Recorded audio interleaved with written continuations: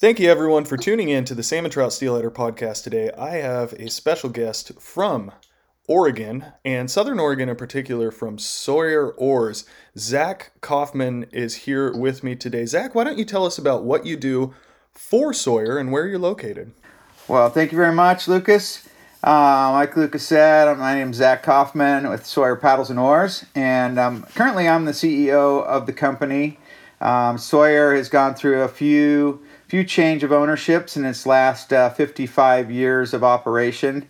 You know, our founder, Ralph Sawyer, started the company back in 1967 in a little town of Rogue River. And since then, it's only moved to the small town of Talent, Oregon. So we've been an Oregon-based company that whole time. And we've been through a couple of different owners. And currently, we have a trifecta partnership in the ownership of the company. So my official title is the CEO, and that mainly means I'm just the chief administrator of the company. And the two other partners are our production supervisor and our quality control supervisor. So basically, two of the partners are in the shop getting goopy every day and making all of our product. And then I pretty much work closely with our sales and marketing team and make sure that all our shipping and receiving gets orchestrated daily. And so that's a little short bit of what I do and where we are at. And we're pretty much manufacturing paddles and oars for everything human powered on water. And drift boat companies are definitely a large customer base of ours. We definitely build quite a few oars for a lot of the boat builders around the Pacific Northwest and around the country. And then we also build kayak paddles, SUP paddles. Canoe paddles are really where we started. Like our founder, Ralph Sawyer, was a marathon canoe racer, which is not something you hear a lot about here in the West. But so that was really his passion, and he actually was racing canoes. Moved out west here. He was going to make canoe paddles and canoes, and immediately found that the rivers of the West were a little bit swifter and steeper with a lot more rocks than the lakes of the Midwest. So he just shifted away from canoes and went strictly to paddles. And then shortly thereafter, in the late 60s, early 70s, we started making oars due to the persistence of the founder of Willie Drift Boats. They also started here in the Southern Oregon area around the same time. And so Ralph and Willie got together and kind of just started making wooden paddles and wooden oars. And the first oar that Ralph made was the Sawyer Light. And the Sawyer Light is still in production today with a few changes and adaptations from where it started. But that is the original oar pattern of Sawyer. And also the foundation for a lot of our newer models that are also very popular. So That's really cool. Now, one of the things, you just mentioned one of your partners involved in quality control, and one of the things that I appreciate about Sawyer, obviously beyond the looks and the quality and stuff, is you actually do have an Oregon manufactured process. Does that make it difficult with the competition these days? yeah, well, I think that being an Oregon-based, a U.S.-based manufacturing company does have its challenges. Obviously there's folks that are sourcing their products overseas to cut costs on labor and materials and such. But a lot of that is really that being manufactured in the U.S. and primarily sourced in the U.S. as far as our raw materials. Our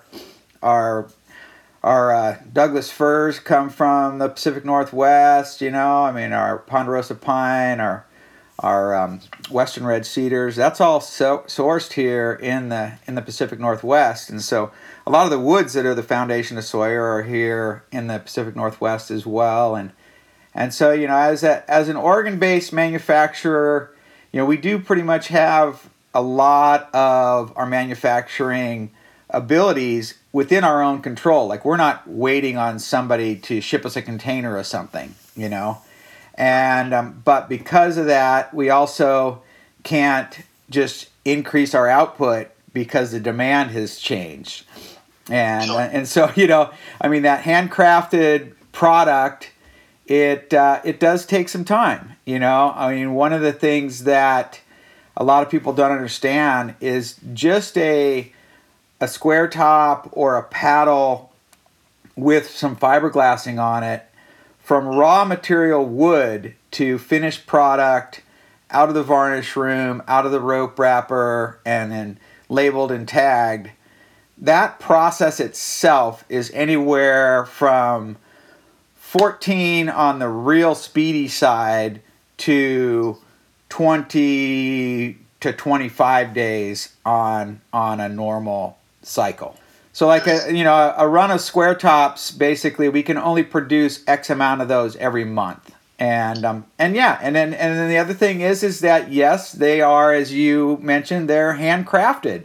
So, you know, that's we think of it as the oars that we're shaping out of wood are like how they shape surfboards. You know, our guys that work in the back are very, very seasoned craftsmen, and they basically are shapers. You know, they take a 10-quarter plank of solid white ash and jigsaw cut it out, and then put it on the lathe, put it on the planer, and once they get it roughed out, then, you know, there's just hours and hours on the sanders basically shaping the product and getting that raw wood piece to what that foundation core needs to be.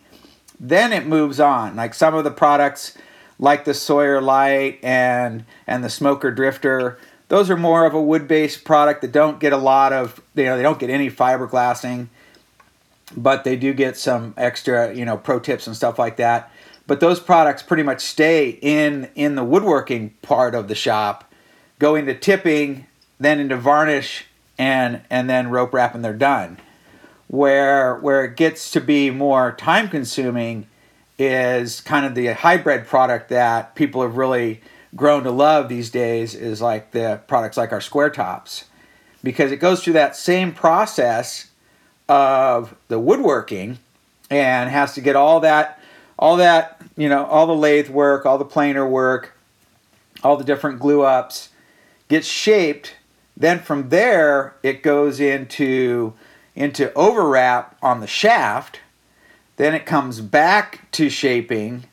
Then it goes into the glassing station and gets overglassed on the blade via either fiberglass or carbon or both, depending on what the flavor is going to be.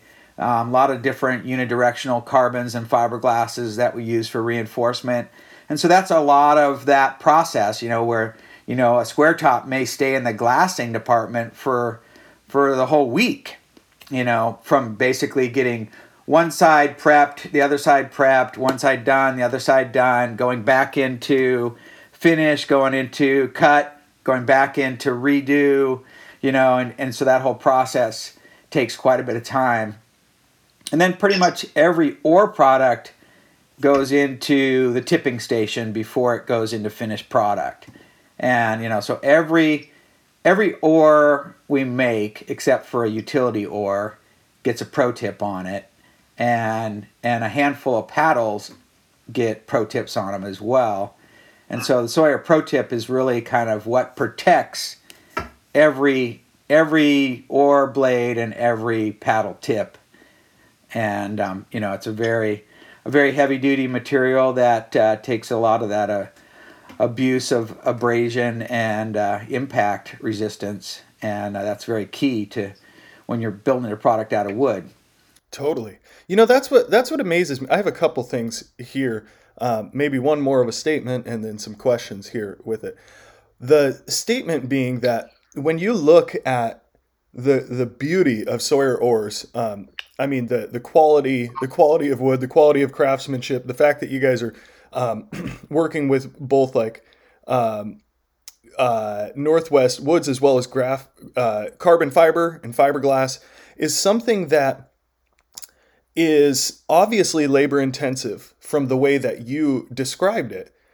However, what I have noticed with Sawyer is for how beautiful they look and all that, they seem to still be somewhat reasonable on pricing, even though they're a USA product. So what I'm wondering is, how do you guys manage to get such a quality product but not have to go to ridiculous pricing? Well, I mean, it's a challenge to stay within the in the market parameters, and as a U.S. manufacturer, when it comes down to the the retail store, the end consumer is not necessarily just looking for a U.S. manufactured product. They're looking, they're basically buying on price and performance of the product. So it's really, we've just kind of went with a holistic approach to, build the brand and build the, really the kind of the concept of what you get with Sawyer. And that in turn kind of helps us kind of gauge where our pricing is. Obviously there's a lot of our ores that people would say that they're very expensive and priced out of what their range is. But we also have several ores that compete directly with ores that are shipped in from overseas and ores that are mass produced in fiberglass plants. And, so, I mean, we basically have a wide variety. And so the biggest thing with Sawyer is that we try to cover, 3 different levels of pricing, and knowing that, obviously somebody who's just getting started is not necessarily going to be looking to make the investment that a, full-time guide is. And so, by putting the performance features in there and getting people to buy on performance versus price is really the huge difference for us. Is just we work primarily with small mom and pop brick and mortar shops that have sales folks that can explain the features of our product to their customers, and as long as you understand the features, the features justify the price, and that's a lot of it. And then there's not the blending of woods and composites. There are definitely a lot of composite ore manufacturers, and there are very few wood ore manufacturers. But the blending of woods and composites are key. Well, that to me seems like the part that sets you guys apart in such a major fashion. Before I was really familiar with Sawyer and kind of learned more about it, I always knew that they were, gorgeous, beautiful ores, but I thought kind of more, kind of an artisan look for easy going rivers and stuff. Come to find out, looking at what you guys have done in carbon fiber and fiberglass in combination, which, by the way, 2 very different materials. Doug fir is not a hardwood, and right. And as you know, wood has all that expandability and shrinkage opportunities, and so you guys are working with 2 different materials, working them together. Like you said, lots of carbon fiber manufacturers on the market, but that mixture of wood and carbon fiber is unique. When did you guys start adding other materials into your ores? Well, I mean, one of the not so known parts of the manufacturing of the square top, which was really something that was a concept that was developed by one of the past owners of Sawyer, Bruce Bergstrom, was really the one that came up with the whole concept. And it really came out of the original Furlam Dynalite, which was a laminated fir shaft similar to the Sawyer Light, and then the Dynalite blade, which was basically similar to the Dynalite blade but built onto an ore shaft instead of just as a blade. So if you figure the Sawyer Light existed, the Dynalite blade existed, and Bruce kind of came to this point where he was like, hey, if we put these 2 together, then we can make something a little bit nicer than than the wood ore that people are not using as much. I want to stay competitive in the market.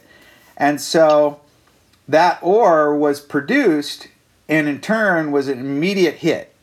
And it was basically, you had that nice lightweight Dynalite blade and that soft flex of that laminated Doug fir shaft on a Sawyer Light, and people love those. But the real issue with those is people are like, man, these are super light and the swing weight is so nice. I just really like this ore, but it wasn't really beefy, and so it really just from the get-go, they were overbladed and under shaft.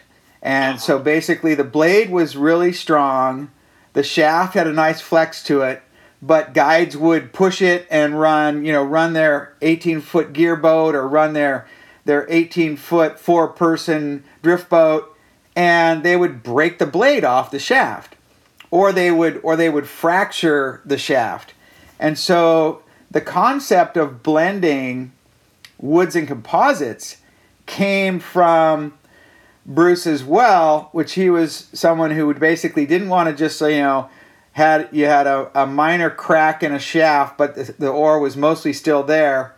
He was working with ways to try and figure out how to repair wooden shafts, right? And so his plan for repairing wooden shafts was basically, you get the wooden shaft back, pry it apart, glue it back together, clamp it all down, and then overwrap it in fiberglass and reinforce it, and then basically get it back out in the market with some guides, and had some kind of product testing. And it was kind of like, at that point, came to kind of an aha moment, and it was like, what if we just actually sent these out of the gate with this reinforcement, and voila. The overwrap was built, and then the square top version basically came about from really just trying to work with the swing weight. And we did not invent the concept of a square top. If you look way back to ores, 100 years ago, there were definitely square top ores because people would not actually round out the upper portion of the ore when they were carving them by hand, because it was just less work, right? Yeah. And so square tops always did exist, and we have a pair that was probably made in the 50s sitting in our warehouse, and that was kind of the concept. It was like, hey, this little extra material up top here will help the swing weight. And so the first square top was made, and that was almost 10 years ago now. And at first people were a little bit kind of cautious, didn't really know what to think about it, and was kind of like, I think ores are supposed to be round, that's how they're supposed to be. But the more and more people rode them, it was like, hey, this has got something here. And that was kind of just blending all those concepts together. So keeping with that really light Dynalite blade, in turn, what Bruce figured out is that you could actually diminish mass in the shaft. So you didn't need to have the ore shaft to be the same diameter as a Sawyer Light. You could actually diminish that shaft because you're going to put all this fiberglass and carbon fiber over the top of it. So you could diminish that mass, in turn taking more weight out of the ore shaft, and then leaving a little extra mass above the rowing fulcrum. In turn, the square top was developed as just an extremely light swing weight, balanced ore, without putting any counterbalancing weight into it. So, and that's one of the things that we constantly correct people on, is people refer to the square top as a counterbalanced ore, and it's not a counterbalanced ore, because a counterbalance would mean that you're putting counterweight into the shaft, but it's actually a balanced ore by design, just by having light blade, light shaft, and a little extra heavier shaft above the rowing fulcrum. In turn, gives it extremely balanced and light swing weight. Well, why don't you explain that concept of swing weight really quick to our listeners? Because I think that's very essential. I know in the fishing rod world, there's this idea of, oh, you want the lightest blank, but in reality, you want a balanced blank so that it's not fatiguing. And is this a similar concept with swing weight, or how would you describe that? Exactly. So, I mean, that used to be, probably back 10, 15 years ago, we used to sell little oar stands to retail shops, just so you basically a spot that you could have an oar lock, so that you could actually show folks, what the swing weight of an oar is, and so the whole idea is that if you talk about people that row counterbalance composites, right? And it's like, why do you run a counterbalance composite? Because you're putting more weight in the handle to balance up the weight of the blade so that it has a much easier swing weight. And so, like, that's the concept. And as you talk with people about the balancing of their oar by counterbalancing, now you take that to wood, and basically you're trying to just make it balance in the oar lock. And so, like, one of the things we do when we go to a trade show is we have like just a little rowing stand. It's just a tripod with some oar locks on it, and just so people can actually grab onto that handle and move it into the rope wrap zone and feel just the difference of different oars and different swing weight. And then you go like, okay, well, if you're going to fish for 6-8 hours, what are you going to hold in your hand all day? It's that oar handle right there. And so, it's like kind of bringing that concept to people so they understand what the overall, swing weight really is. Yeah, and it makes all the difference on the water. One thing that you mentioned that was interesting is the original owner coming out from Midwest. This West Coast has some incredible rivers and places that people flow, and stuff that people put their oars through here. I don't know if there's anywhere else in the world where people put as much abuse on their oars. So with that in mind, has the West Coast drift boat market been hard on oars, or how have you guys adapted to that? Well, so Sawyer has always been known as a manufacturing company that uses what they build, right? We've always had folks in the ownership or in the the upper management and sales of the company that were experienced in the usage of the product. I myself used to be, a Sawyer customer before I started working here. I ran Sawyer oars for 20 years when I was guiding, and I always basically would, guiding in Southern Oregon, you had the ability to just come to the factory back in those days, and I always spent some time talking with Bruce, the previous owner, and just kind of seeing what he had going on, and he always wanted to talk with guides to try and get some some input of what's going on. And so Sawyer has always had a large handful of the market in the guiding industry, and that has always been used for kind of getting feedback on our product. And we make some outfitting specific products that other companies don't make, and so that's also kind of helped us kind of stay in that market. And that's for whitewater and for fishing, and then also just working with boat manufacturers. A lot of the designs that we build and are our primary designs have come by working with specific boat manufacturers and really just kind of developing a blade profile that they want or a specific version of our oar that they want.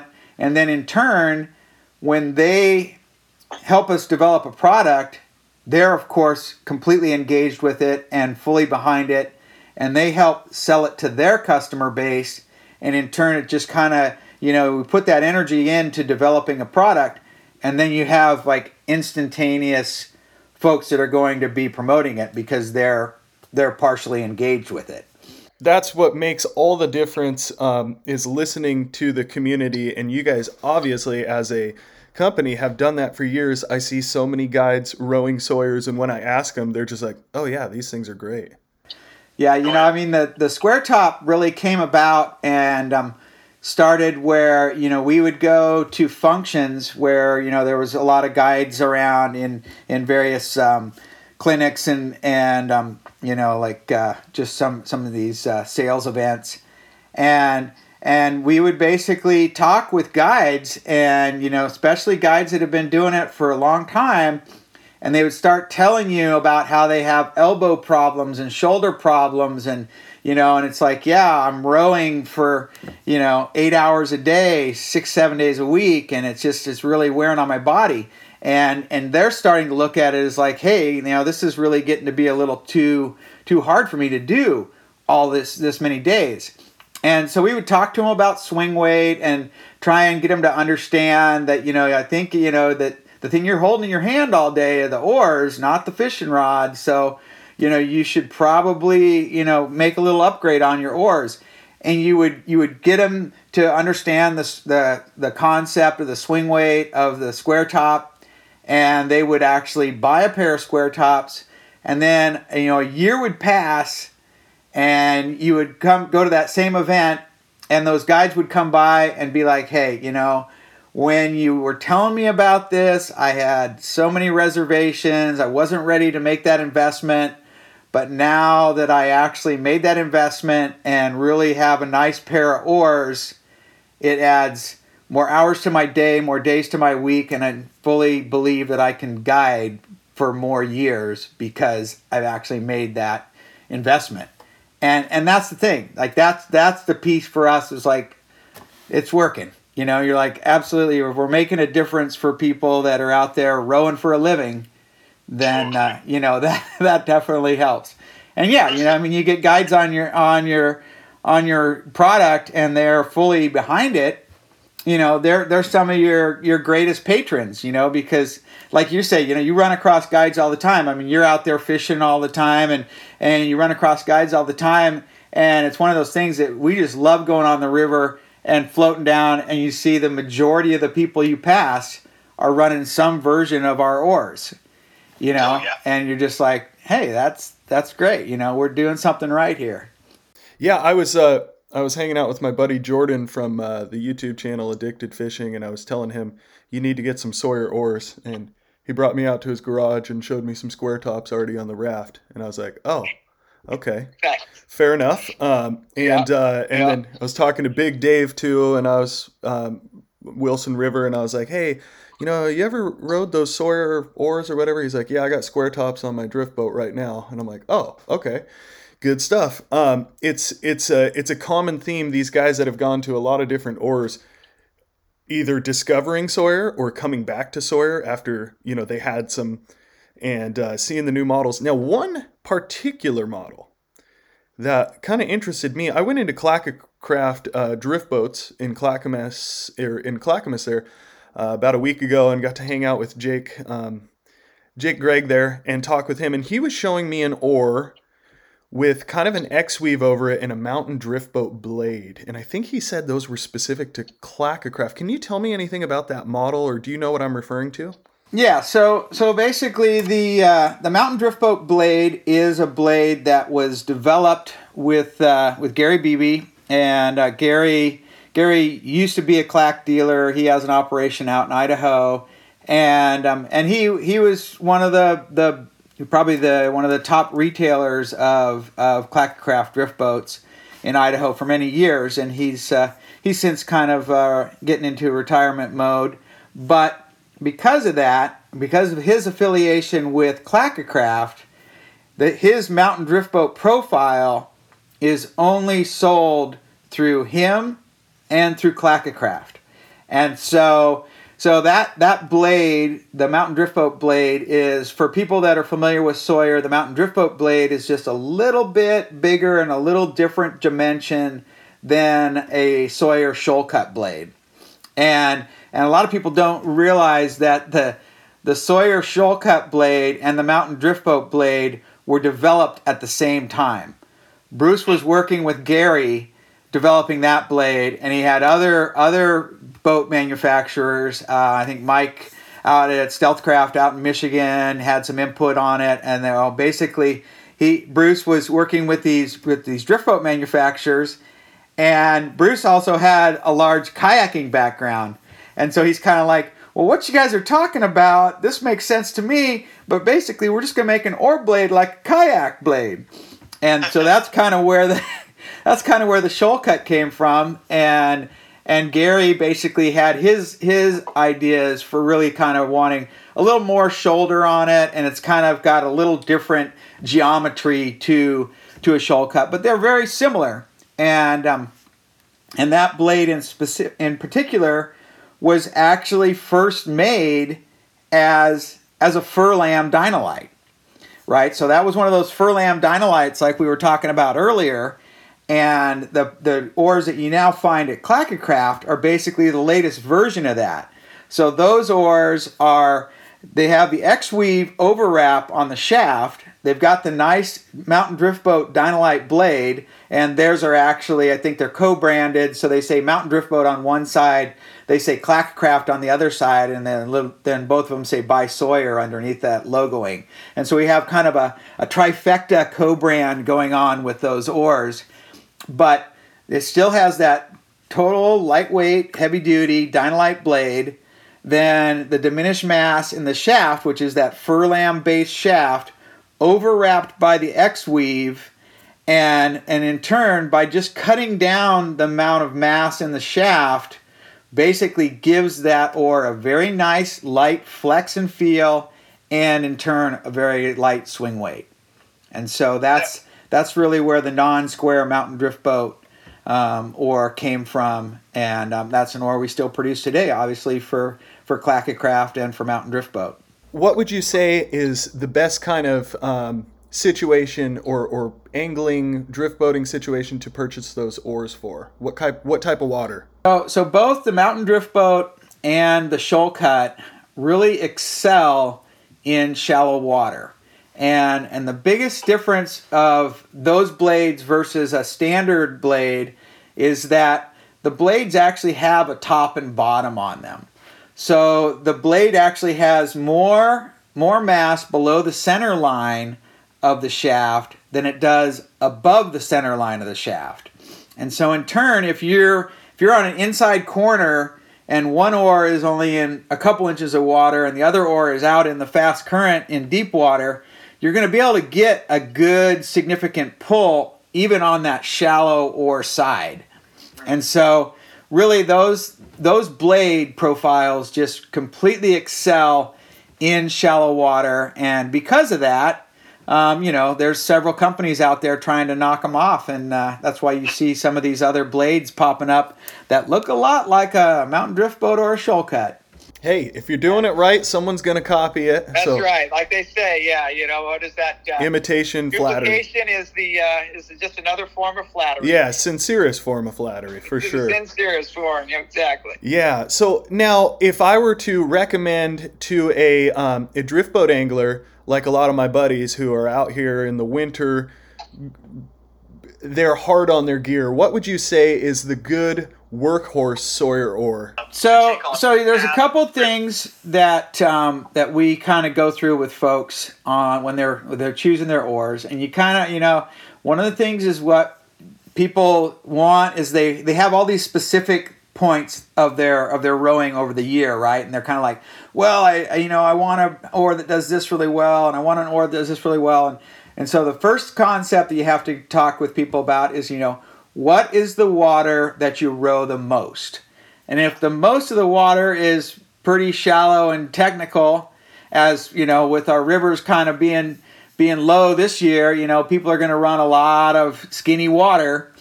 So, basically we try and kind of find out what they're going to row, and then really just kind of what is the level of water. Are they running class 3, 4 all the time? Are they running class 1, 2 whitewater? If they're running smaller class rapids, then it comes into more of, let's find an oar that's comfortable to row for 8 hours at a time. And so really with the two square tops is really where we put a lot of emphasis on. The carbon version of the square top is really for that customer that's going to run quite a bit more whitewater. They're going to put some pretty big whitewater demand on their oars. But if they're just fishing and they're primarily running, class 2+, then the X-Weave is actually providing a lot more flex than the carbon version. And that really gives it kind of just, that oar is not going to be as abusive on the body when you're rowing it for 8 hours a day, 7 days a week. And then we really have kind of the softest flexing oar is the VLAM oar. And that VLAM square top has a soft blade and a soft flexing shaft. But guides sometimes just kind of steer away from those because they look too pretty. So they look too sexy and they're just like, oh, I couldn't row these, I'm going to hurt them. But really, when we're talking about square tops, it really does dove nicely into talking about fly rods, because really with square tops, we kind of have the 3 different flexes. And if I have an angler that I'm talking to, I can easily explain to him that, the carbon square top is your fast action tip flex. The X-Weave Dynalite is your mid flex. And then your VLAM is your full flex. And that's the thing, is basically the carbon square top is pretty stiff, but you have that carbon blade through the carbon shaft. So the shorter oars don't have nearly the flex that, say, a 10-foot oar does. And so, definitely people that are running much longer oars, we want to kind of push them towards a square top carbon because they've got a lot of leverage, right? Yeah. But mostly here in the West, a lot of people are just running 9-foot oars. So in a 9-foot oar, a carbon is not going to flex as much. So then you go down to that Dyno X version, they still get that nice stiff carbon Dynalite blade, but a little bit more flex in the shaft with the X-Weave.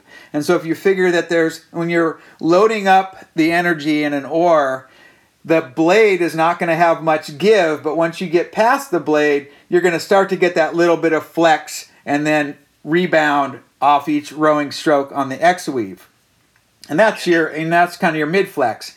When you go to the VLAM blade, actually you're going to get the full flex because you have a softer blade and the softer shaft. So when you start to flex a VLAM, the arc of the blade and the shaft is actually almost continuous.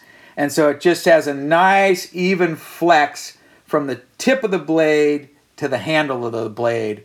And that's the VLAM square top. And I'd say for anybody that really wants that just best feeling wood flex with a square top, that's the one to get. And so, we do definitely talk a lot of square tops and solid wood oars with folks. And the other thing is that you have to kind of make sure they're aware that, you cannot emulate the flex and feel of wood in any composite, right? Because there's junctions in composites. And so they have to be aware of the fact that it's all one piece. And so, if you break a piece off, more than likely you have to replace the whole thing. And that's a hard concept to get people to understand. And also some folks are limited because of just how they have to transport things. We sell a lot of multi-piece oars to folks in Alaska because they're like, I need to be able to break this thing down and stuff it in a plane. Oh. And, you can't do that with a square top. Yeah. And when we've looked at it, multiple times, people are always asking us to build a 2-piece square top, and the flex and feel is just, it's lost. The continuous wood is what really makes that oar, all those oars, feel the way they do. And it's just kind of one thing about being able to hold in your hand the same chunk of wood that runs all the way through the oar out to the tip of the blade. And explaining that concept to people are just kind of like, oh, okay, yeah, I get it. The fact that I'm holding on to the same piece. There's no junction. In a composite oar, ours and all of our competitors, there's a junction at the handle and there's a junction at the blade.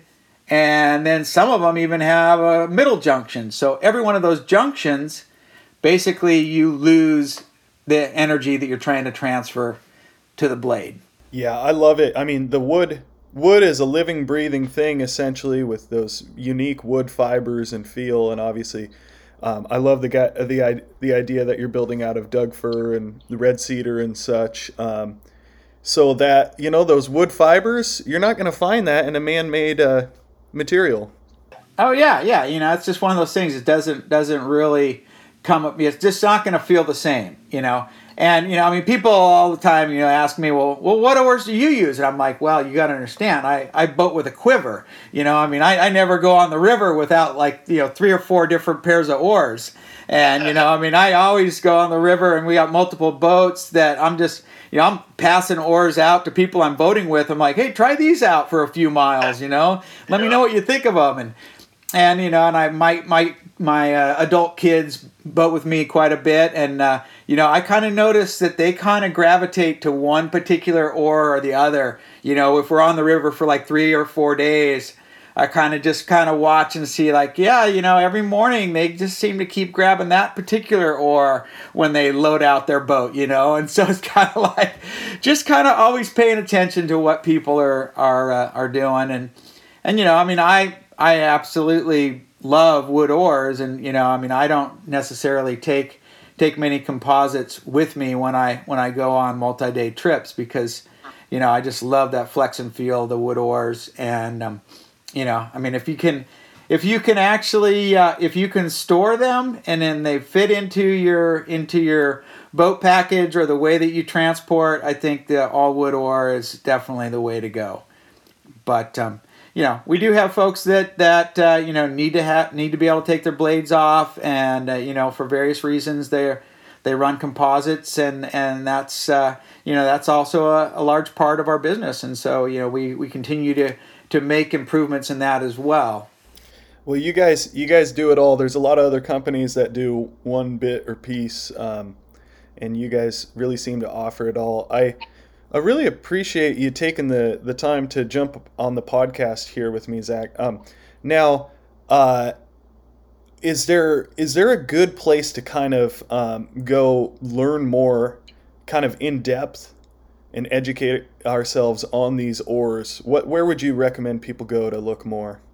Well, I would say, definitely if they want to go to our YouTube channel, we definitely have been spending quite a bit of time actually doing more and more on just doing videos about our products and getting people to kind of engage with what we're doing. And then also, just really go down to your local boat shop, and really the Sawyer product is something that really needs to be seen to understand it. We really encourage people to get out there and touch and feel them, so that you really have an idea of what they are and what you're buying.